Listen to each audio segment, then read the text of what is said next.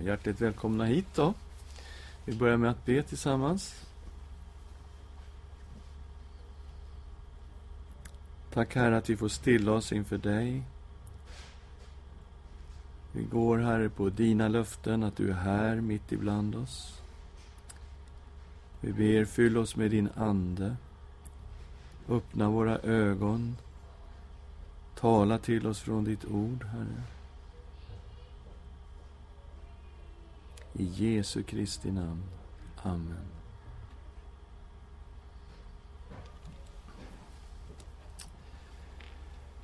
Ja, vi har kommit ganska långt nu då. Vi är i alla fall framme vid 7:e kapitlet. Och ni ser ju här att vi är inne i den del som kallas för livet med Kristus.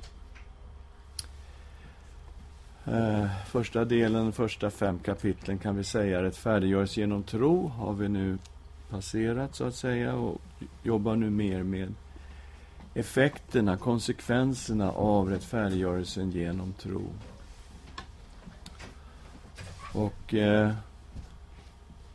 det här avsnittet, man kan säga kapitel 6, 7, 8, är ju ett jättekänt avsnitt. Och jag delar in det då i olika bitar. Dopets innebörd, föreningen med Kristus, trons lydnad på grund av förening med Kristus, frihet från lagen genom Kristus, synden väcks till liv genom lagen, syndens natur i en människa, Guds räddning från syndens natur, hoppet i Jesus Kristus och visshet i hoppet.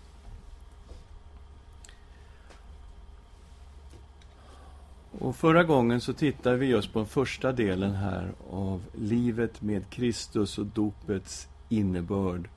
Och vi konstaterade att nyckeln till att förstå hela det här avsnittet, det är föreningen med Kristus. Att dopet handlar om Kristi död, Kristi begravning och Kristi uppståndelse. Men hur vi då genom tron är förenade med Kristus. Så att det som har hänt Kristus har därför hänt oss. Och det är på grund av vår förening med Kristus som vi kan tillräkna oss detta. Och föreningen med Kristus beskrivs i Bibeln nästan som organisk. Att Kristus är i oss genom den heliga ande. Han bor verkligen i oss. Han är med oss alla dagar. Men samtidigt är vi i Kristus. Så det är en förening på alla tänkbara plan. Och nyckeln här då, det som har hänt Kristus, det har hänt oss. Och det här får konsekvenser. På grund av vår förening med Kristus så ska inte synden längre vara vår Herre, utan det är Gud som är vår Herre, och det leder till en trons lydnad. Och förut så ställde vi då våra lemmar i syndens tjänst, men nu ställer vi våra lemmar som ett medvetet val i Herrens tjänst för att lyda honom och följa honom. Konsekvensen av synden är oerhört tragisk. Det är döden. Medan Guds gåva är evigt liv i Kristus Jesus vår Herre.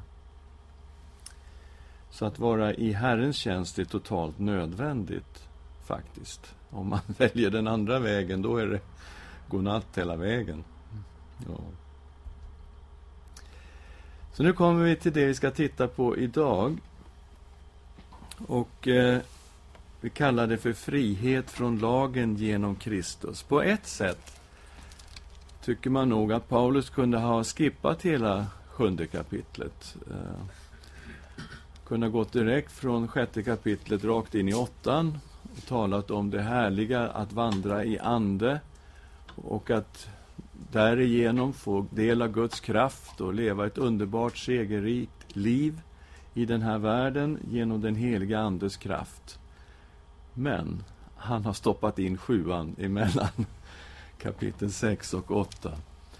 Och han kommer här nu att ta upp detta med lagen och friheten ifrån lagen genom Kristus.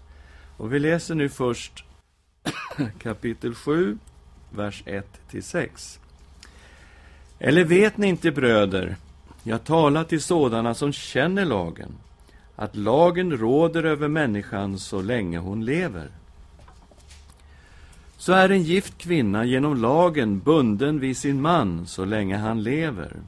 Men när mannen är död är hon fri från den lag som band henne vid mannen. Därför kallas hon äktenskapsbryterska om hon ger sig åt en annan man så länge hennes man lever. Men om mannen dör är hon fri från lagen och är inte någon äktenskapsbryterska om hon blir en annan mans hustru. Så har också ni, mina bröder, genom Kristi kropp blivit dödade från lagen, så att ni tillhör en annan, honom som har uppstått från de döda, för att vi ska bära frukt åt Gud. Ty så länge vi behärskades av vår onda natur, var de syndiga begär som väcktes till liv genom lagen verksamma i våra lemmar, så att vi bar frukt åt döden.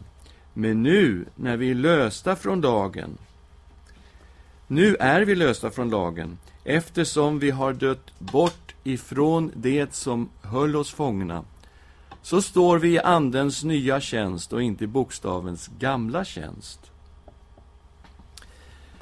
Och man kan säga att Paulus här kommer att förklara saker som han har introducerat tidigare. Han har sagt en del saker om lagen, men han har inte gått in särskilt djupt på lagens funktion. Och det är det som kommer här i det 7:e kapitlet. Man kan bli lite förvånad över att han tar bilden av ett äktenskap och säger då att en gift kvinna är bunden vid sin man så länge mannen lever. Men om mannen dör, då är hon fri att gifta om sig. Om hon skulle vilja bara lämna sig åt en annan man medan hennes man lever, ja, då blir hon äktenskapsbryterska. Och det fungerar ju inte på något sätt enligt lagen. Hon är alltså bunden vid sin man så länge han lever. Och han säger då i 7:1, vet ni inte, bröder, jag talar till sådana som känner lagen, att lagen råder över en människa så länge hon lever. Och vilka är då den här gruppen som han riktar sig till? Ja, primärt så talar han nog till judar här. Han talar till sådana som känner lagen. Det är det primära och det självklara. Och då blir det inte så konstigt att tala om människans relation till lagen som ett äktenskap. För det är precis så det beskrivs på flera ställen i Gamla testamentet. Nämligen att Gud har ingått ett förbund med Israels folk på Sinai berg. Och att det här förbundet är ett bindande förbund mellan Gud och Israels folk. Och liknas på flera ställen vid ett äktenskap. Profeten Hosea drar den parallellen hela tiden mellan Gud och hans folk, som då har svikit förbundet och gått bort och tillbett andra gudar och på så sätt har på något sätt begått andlig otukt och har blivit äktenskapsbrytare. Alltså Israel har blivit äktenskapsbrytare i det här förbundet. Det är ju Hosea bok, och att Herren kallar tillbaks Israel till sig. Så att själva bildspråket blir inte konstigt när man tittar in i Gamla testamentet och tänker på att han säger först, jag talar till sådana som känner lagen. Nu är det ju så att det är ett mycket vidare begrepp också. Det gäller ju även troende hedningar från olika folk som har lärt känna Jesus Kristus. Har ju också lärt känna lagen, för lagen är ju en del av Bibeln. Så här skulle vi kunna inkludera oss själva. Och när man går ännu djupare i det här och tittar in i Romarbrevet 9, 10, 11 och särskilt 11:e kapitlet, så är det ju så att vi som har en hedniskt ursprung har ympats in i det äkta olivträdet och blivit en del av Guds Israel. Så vi kan ju verkligen räkna in oss i att vi har kommit in i förbundsfolket, så att säga. Så att det hela rör verkligen oss också. I alla fall så är relationen som Paulus beskriver, människans relation till lagen, är alltså sådan som ett äktenskap. Och det här gäller, det är ingenting vi kan bli fria ifrån. Han säger det är bara döden som kan befria oss ifrån vår relation till lagen. Nu är det ju så att lagen dör inte så lätt. Om det nu är lagen som är så att säga vår man och vi är då gifta med lagen, då dör inte lagen så lätt. Det här är Guds eviga ord och det kommer att stå alltså genom tiderna. Det är ingenting som kommer att dö. Så då ligger vi lite pyrt till här. Vi kommer aldrig ur vår relation till lagen. Men så kommer det överraskande. Det är alltså inte lagen som dör utan vi som dör. Därför att vi är förenade med Kristus. Vers 4. Så har också ni, mina bröder, genom Kristi kropp blivit dödade från lagen, så att ni tillhör en annan, honom som har uppstått från de döda, för att vi ska bära frukt åt Gud. Jaha, så i föreningen med Kristus har vi alltså dött bort ifrån lagen, blivit befriade från det här förbundet och är nu i uppståndelse med Kristus fria till att gifta om oss. Och då är det alltså föreningen med Kristus, ett nytt förbund, som är ett förbund med Gud i Jesus Kristus. Och det här med att vi ska bära frukt åt Gud, ja, det är också, om man vill dra parallellen så långt, äktenskap, förbund. Alltså att vi i relationen med Gud faktiskt bär frukt åt Gud. Genom människor som kommer till tro, genom att våra liv blir förvandlade. Alltså goda frukter i den här relationen med Herren. Bara döden kunde alltså befria från lagen. Och så var det. Vi dog med Kristus och tillhör nu Kristus. I vers 6 läser vi, men ja, vi ska se det är ett då och ett nu som är viktigt att lägga märke till. Vi går till vers 5 och ser att det verkligen handlar om dåtid. Ty så länge vi behärskades av vår onda natur var de syndiga begär som väcktes till liv genom lagen verksamma i våra lemmar, så att vi bar frukt åt döden. Det här är någonting som faktiskt ligger i dåtid, före frälsning. Men nu är vi lösta från lagen, eftersom vi har dött bort ifrån det som höll oss fångna. Så står vi i andens nya tjänst och inte i bokstavens gamla tjänst. Så det är någonting fullständigt nytt som har kommit in när vi blir förenade med Kristus. Den helige ande har kommit in i oss, bor i oss, och det är någonting fullständigt nytt som pågår. En tjänst i den helige andes kraft. Återigen, han skulle kunna hoppa till 8 härifrån. Men han fortsätter att förklara och tar det djupare och förklarar faktiskt lagens funktion här, vad den är till för. Synden väcks till liv genom lagen, vers 7 till 13. Och han har ju sagt i 3:e kapitlet något som absolut påminner om detta, men har sedan inte förklarat det. I 3:e kapitlet, vers 19 och 20. Men vi vet att allt vad lagen säger, det talar till dem som har lagen, för att var mun ska stoppas till och hela världen stå med skuld inför Gud. Ty ingen människa förklaras rättfärdig inför honom genom laggärningar. Genom lagen ges insikt om synd. Okej, så han påstår här att lagen har en jätteviktig funktion, nämligen att ge oss själva insikt om att vi är syndare. Men sen förklarar han inte det mer än så. Men här kommer alltså en förklaring, en fördjupning i det han har sagt i 3:e kapitlet. Och vi läser nu kapitel 7, 7-13. Och vi kommer lägga märke till 2 saker som jag vill att vi ska hålla i minnet när vi läser igenom texten. Inget fel på lagen. Lagen är helig och god. Däremot finns det något annat fel någonstans i oss. Synden avslöjas och synden resulterar i död. Låt oss hålla de 2 tankarna i minnet. Vad ska vi då säga? Att lagen är synd? Nej, visst inte. Men det var först genom lagen som jag lärde känna synden. Jag hade inte vetat vad begäret var om inte lagen hade sagt: du ska inte ha begär.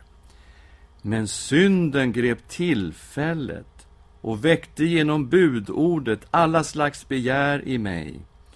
Ty utan lagen är synden död. Förr levde jag utan lagen, men när budordet kom fick synden liv, och jag dog. Då visade det sig att budordet som skulle föra till liv blev till död. Ty synden grep tillfället och bedrog mig genom budordet och dödade mig genom det. Alltså är lagen helig och budordet heligt, rätt och gott. Har då det som är gott blivit min död? Nej, visst inte. Men synden har blivit det för att den skulle framstå som synd. Genom det som är gott åstadkom den min död. Så skulle synden genom budordet framstå som i högsta grad syndigt. Så här kommer ju nu en förklaring till detta, att det är lagen som uppenbarar synden. Det är det den är till för. Och han går så långt som att säga: när jag levde utan lag, då hade jag bara en vag kännedom om synden. Men så kommer lagen då och säger: du ska icke hava begär. Och det är alltså det 10:e budet som det handlar om. Det är det budet som avslöjar oss allihopa, därför att det är ett inre bud. Alla de andra buden ska man kunna säga: ja, men vänta nu, jag har ingen annan gud än Gud, liksom, eller hur? Visst är det så, och inte är det jag som dräper, och så vidare. Men så kommer då det 10:e budet och visar att alla de här buden har en inre sida som är osynlig och som har med vårt inre liv att göra. Och det är klart, när man börjar tolka alla buden på ett inre sätt, som Jesus gör i bergspredikan och talar om vad det egentligen handlar om, då framstår vi alla som syndare. Vad som är viktigt här då, det är att lagen är det inget fel på. Det är Guds rena ord, det är Guds heliga standard. Det är inte där felet sitter. Men synden. Och synden beskrivs ju här lite grann som en egen storhet. Nästan som en person på något sätt, va? Synden kommer in där och synden förleder mig och synden verkar och den verkar död och så vidare. Så hur kan Paulus beskriva synden i oss som någon sorts egen storhet? Jag tror att det går tillbaks till skapelsen. Gud skapade världen och Gud skapade människan, och allting var mycket gott. För det fanns ingen synd i människan. Men sen kom det alltså in något främmande utifrån. Och det är detta främmande som kom utifrån som fick makt med människan. Och till och med beskrivs som en herre i 6:e kapitlet. En slavägare. Och när man är under den här herren så är man på något sätt slav under synden. Och så här beskriver Paulus synden faktiskt i Romarbrevet som en sorts makt, kan man säga. En storhet, en makt. I 3:e kapitlet har vi det i vers 9. Hur är det då? Har vi något företräde? Och då är det vi judar, det menas. Nej, inte alls. Vi har ju redan anklagat både judar och greker för att alla vara under syndens välde. Alltså det är en sorts makt det handlar om. Och det är alltså någon sorts herre. Det beskrivs som en sorts herre i 6:e kapitlet då, där vi är slavar under synden. 14:e versen. Synden ska inte vara herre över er, ty ni står inte under lagen utan under nåden. Så, jag tror han beskriver det här som en sorts främmande storhet som har kommit in därför att det hör inte till Guds rena skapelse. Gud har inte menat att människan ska vara dominerad av synden. Men i vårt fallna tillstånd så finns alltså synden, ondskan, inom oss på grund av Adam och Evas fall. Och det är också där han har förklarat att det kom in 5 och 12. Därför är det så, genom en enda människa kom synden in i världen och genom synden döden. Så kom döden över alla människor eftersom alla hade syndat. Okej, så han har förklarat var det kommer ifrån i 5:e kapitlet.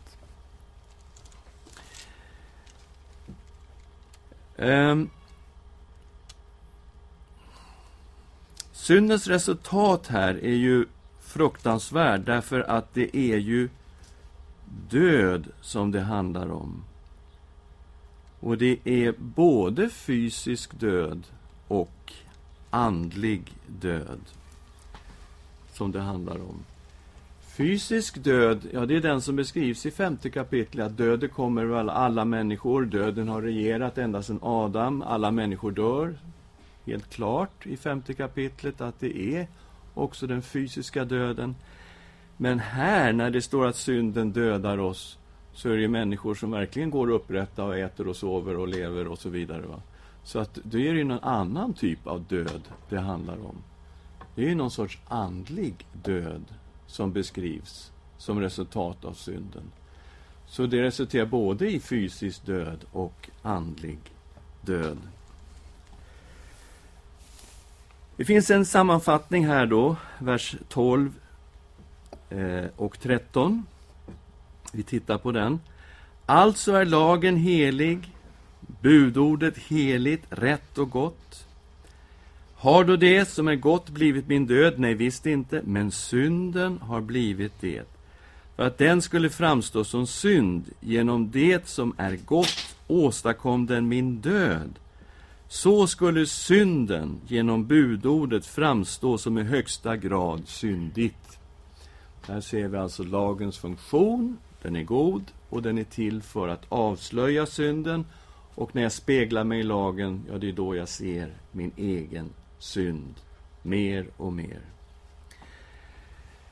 Men det är inte lagen det är fel på, det är synden som har resulterat i död. Vi går vidare. Syndens natur i en människa. Han går ännu djupare och förklarar nu egentligen varför vi inte klarar av att hålla lagen. Att vi faktiskt inte kan hålla lagen, ens om vi försöker. Och förklaringen som de här tankarna vill jag vi ska hålla i nu då. Jag är i mig själv en kötslig slav under synden, sådan jag är i mig själv. Och en annan tanke som kommer fram här. Synden regerar som herre mot min vilja. Det är en intressant tanke. Men så beskrivs det här. Och vi läser då vers 14 ner till 23. Vi vet att lagen är andlig, men själv är jag kötslig, såld till slav under synden. Ty, jag kan inte fatta att jag handlar som jag gör. Det jag vill, det gör jag inte. Men det jag hatar, det gör jag. Och om jag nu gör det jag inte vill, samtycker jag till lagen och säger att den är god. Men då är det inte längre jag som gör det, utan synden som bor i mig.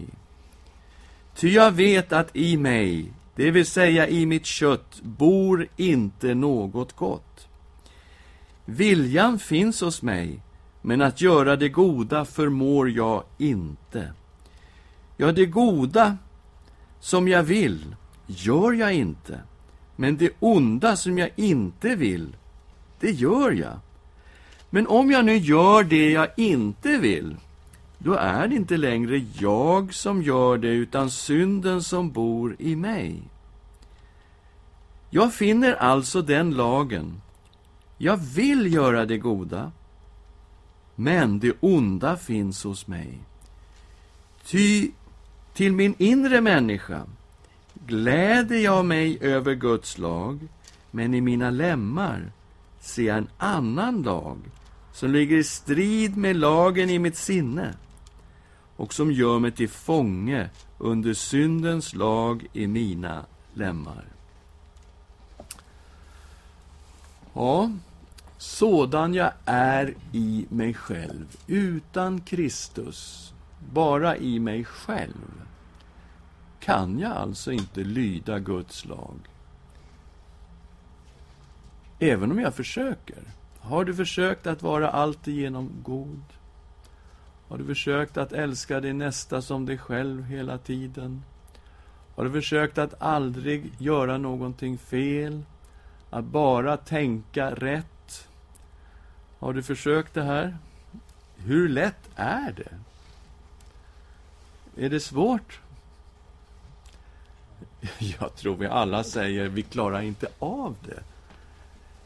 Sådana vi är i oss själva så kan vi alltså inte lyda Guds lag. Det går inte. Vi klarar helt enkelt inte av det. Och Paulus beskriver det då som att det är något fel på oss. Vi har en natur i oss som inte är bra.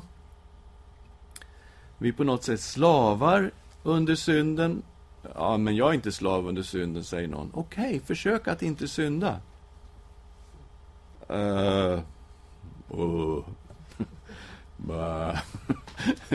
Nej, det gick inte. Ja, men är du kanske slav då? Ja, okej då. Fast det var inget roligt att höra. Nej, just det. Så synden regerar som herre mot min vilja, säger Paulus. För med mitt sinne så vet jag ju att lagen är god. Jag håller ju med om det Gud säger, men det är ju rätt det Gud säger. Så i mitt sinne kan jag vilja det. Men ändå finns det en annan destruktiv kraft inom mig som inte vill böjas under Gud och som inte vill böjas under Guds lag och som inte vill göra det som är gott, rent och sant. Det finns en dålig natur. Kommer varifrån? Från synden som kom in genom syndafallet in i hela mänskligheten. Han använder ordet lag lite annorlunda, uppfattar jag, i vers 21-23. Jag tycker han använder ordet lag här inte bara som Guds lag, utan snarare som en sorts naturlag. Vi tittar på den här, ni som är duktiga i matematik. Vad säger du igen nu? Jag finner alltså den lagen.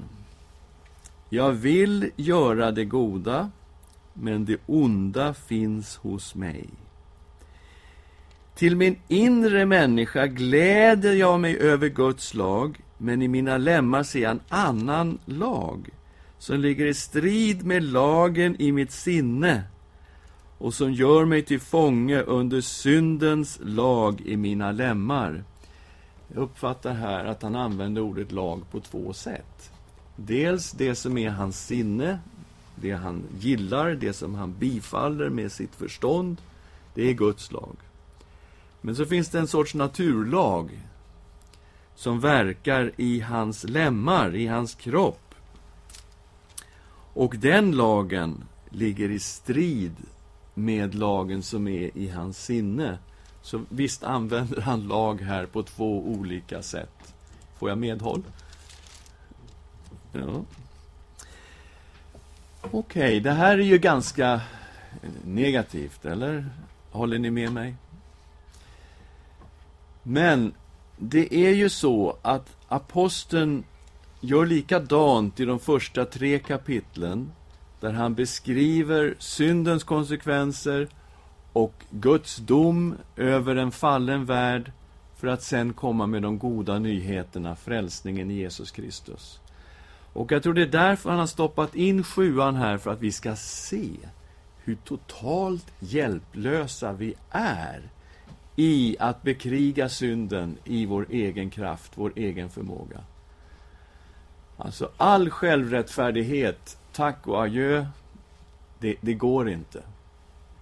Det är totalstopp för självrättfärdigheten och självgodheten. Den kan vi alltså lämna utanför. Nu måste vi hitta någonting fullständigt annorlunda om vi ska komma framåt. Är ni med? Och det här gäller alltså alla människor, det här är allmängiltigt. Alla lever i den här kampen. Inte bara några få eskimoer på Grönland som har de här problemen. Nej, det gäller oss alla.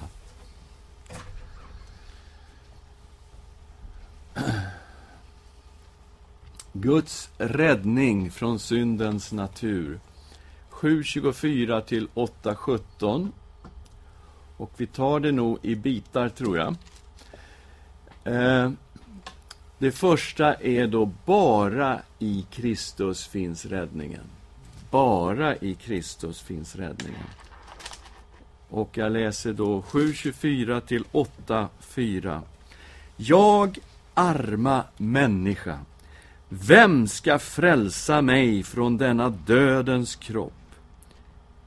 Gud vare tack. Jesus Kristus, vår Herre. Alltså tjänar jag själv med mitt sinne Guds lag, men med köttet tjänar jag syndens lag. Så finns nu ingen fördömelse för dem som är i Kristus Jesus. Ty livets andes lag har i Kristus Jesus gjort mig fri från syndens och dödens lag. Det som var omöjligt för lagen, svag som den var genom den syndiga naturen, det gjorde Gud genom att sända sin egen son som syndoffer. Han som till det yttre var lik en syndig människa, och i hans kropp fördömde Gud synden. Så skulle lagens krav uppfyllas i oss som inte lever efter köttet utan efter anden. Ja, alltså det är inte lätt, det är inte svårt att stämma in med aposteln här i vers 24. Jag, arma människa, vem ska frälsa mig från denna dödens kropp? Jag kan uppenbarligen inte frälsa mig själv. Det spelar ingen roll hur mycket jag än försöker. Jag kommer inte att klara av att besegra synden i mig själv. Och därför är det då så fruktansvärt befriande. Gud vare tack genom Jesus Kristus, vår Herre. Han har besegrat synden. Han har besegrat döden. Och han har till och med besegrat Satan själv. Och det finns alltså ingen fördömelse för dem som är i Kristus Jesus. Och vilket skutt han tar här nu ifrån vers 23 till 8:1. Det är liksom ett sånt här, jag vill säga Sergej Bubka, men det är alltså väldigt mycket större skutt än man någonsin kan tänka sig. Han hoppar alltså från total hjälplöshet till att säga det finns ingen fördömelse för den som är i Kristus Jesus. Fullständig syndaförlåtelse. Fullständig befrielse. Han har förklarat väldigt tydligt i 3:e kapitlet att Guds rättfärdighet tillräknas oss i Jesus Kristus. Och rättfärdighet har vi sagt är en juridisk term när det används som det gör här i Romarbrevet. Det betyder att vi är frikända, oskyldiga. I en rättegång står vi där som oskyldiga och frikända därför att Kristus har burit vår synd, vår skuld och vårt straff. Alltså det här är ju helt sanslöst. Och han säger det var ju omöjligt för lagen, svag som den var genom den syndiga naturen. Men det gjorde Gud. Det gjorde Gud genom att sända sin egen son som ett syndoffer. Och tänker vi tillbaks lite grann på hur syndoffret fungerade i det gamla Israel.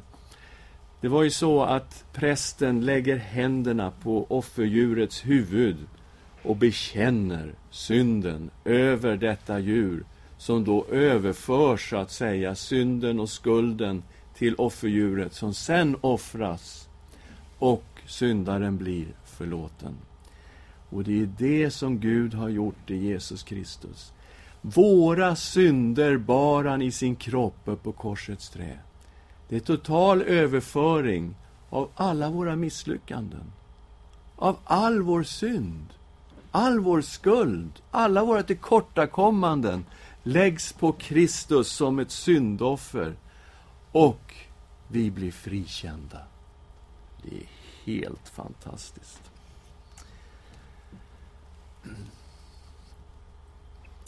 Frälsning är någonting väldigt bra, ska jag berätta.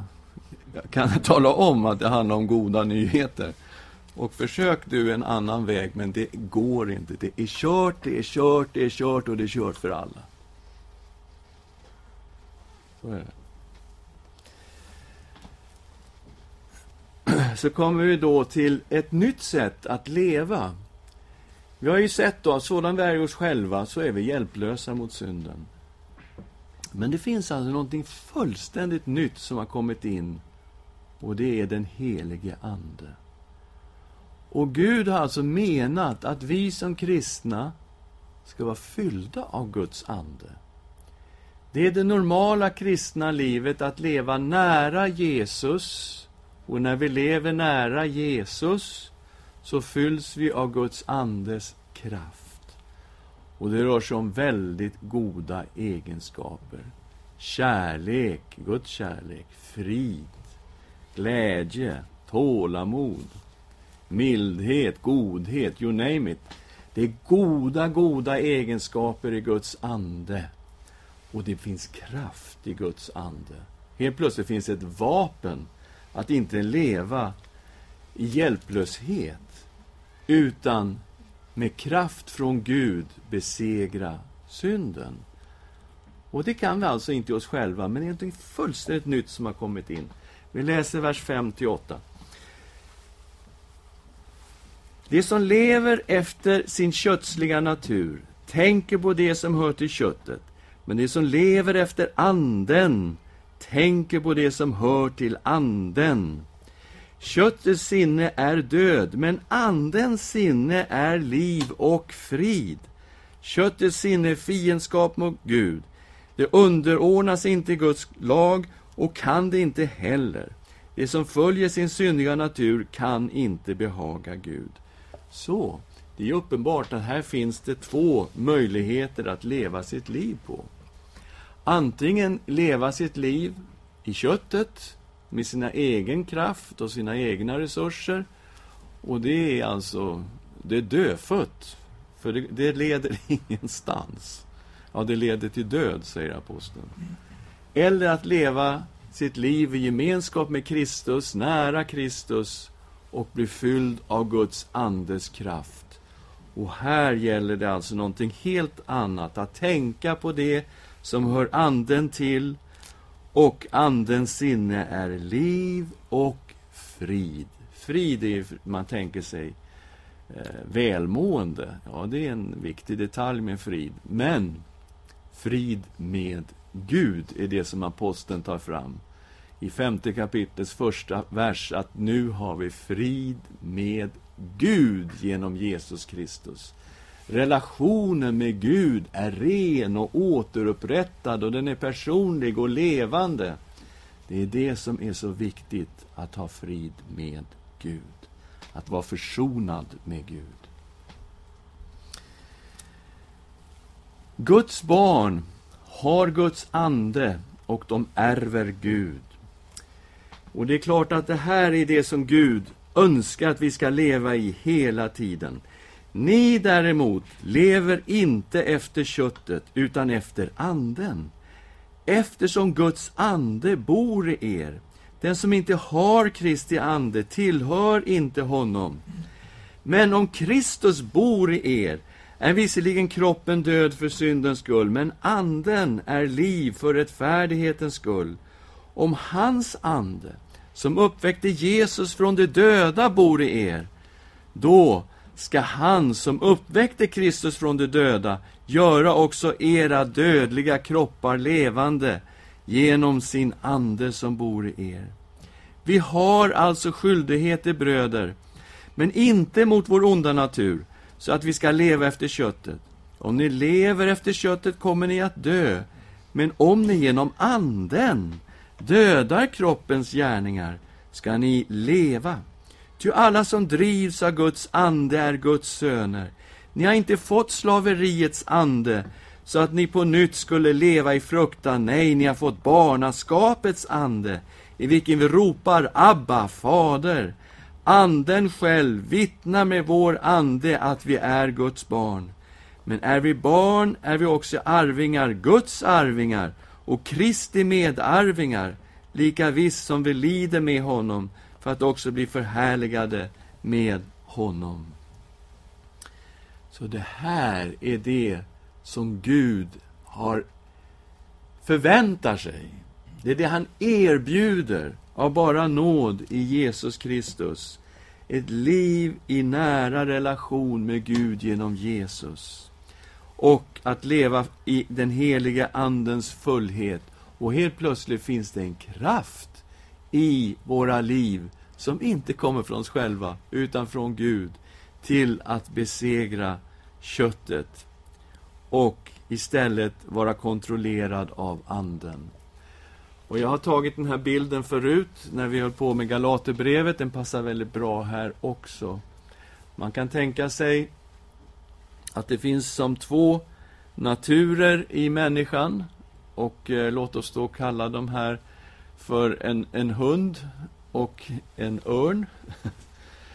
Och beroende på vem vi nu ger mycket mat, så kommer den att växa sig stor. Om vi säger att hunden då är köttet, den onda naturen, och örnen är Guds ande. Det är Herren, det är Kristus i våra liv. Om vi nu ger mycket mat till den här hunden, bli inte förvånad över att den växer sig stark. Bli inte förvånad över att den börjar få kontroll över ditt sinne och över ditt liv. Det är ganska naturligt. Men om vi fokuserar på Kristus, så kommer Guds ande att fylla våra liv och vårt sinne. Och det finns en kraft inom oss, Guds kraft, till att leva ett liv som är då i enlighet med den heliga ande. Där den heliga andes kraft och gåvor och frukt är verksamma i våra liv. Så tänk på det, att nära relationen med Gud, ge den näring genom att fokusera på Jesus hela tiden. Då fylls du med den helige ande och du har kraft i ditt liv. För annars så lever vi så att säga ganska hjälplöst faktiskt. Om vi håller på när den här hunden hela tiden. Det blir ingen höjdare alltså. Det är ingenting att uppmuntra en enda troende att hålla på med. Kan ni säga amen till det? Ja, det finns mycket mer här, men tiden räcker inte till. Så vi kanske nästa gång, när vi då går på sista delen av 8:e kapitlet, får fokusera mer på andra bitar som finns just i den här avsnittet, vers 9 till 17, och inte minst arvet. Och det är som en brygga, 17:e versen är ändå som en brygga rakt in i det som kommer i resten av 8:e kapitlet. Hoppet som vi äger i Kristus. Ska vi stilla oss några ögonblick inför Herren? Tack, Herre, att även om vi står där i 23:e versen och ropar: jag arma människa, vem ska frälsa oss från denna dödens kropp? Så vet vi att du har kommit, Jesus Kristus, in i världen, och du har burit all vår synd, all vår skuld, alla våra misslyckanden, och att vi är frälsta, förlåtna och renade i dig, Jesus. Inte därför att vi förtjänade det, men av bara nåd.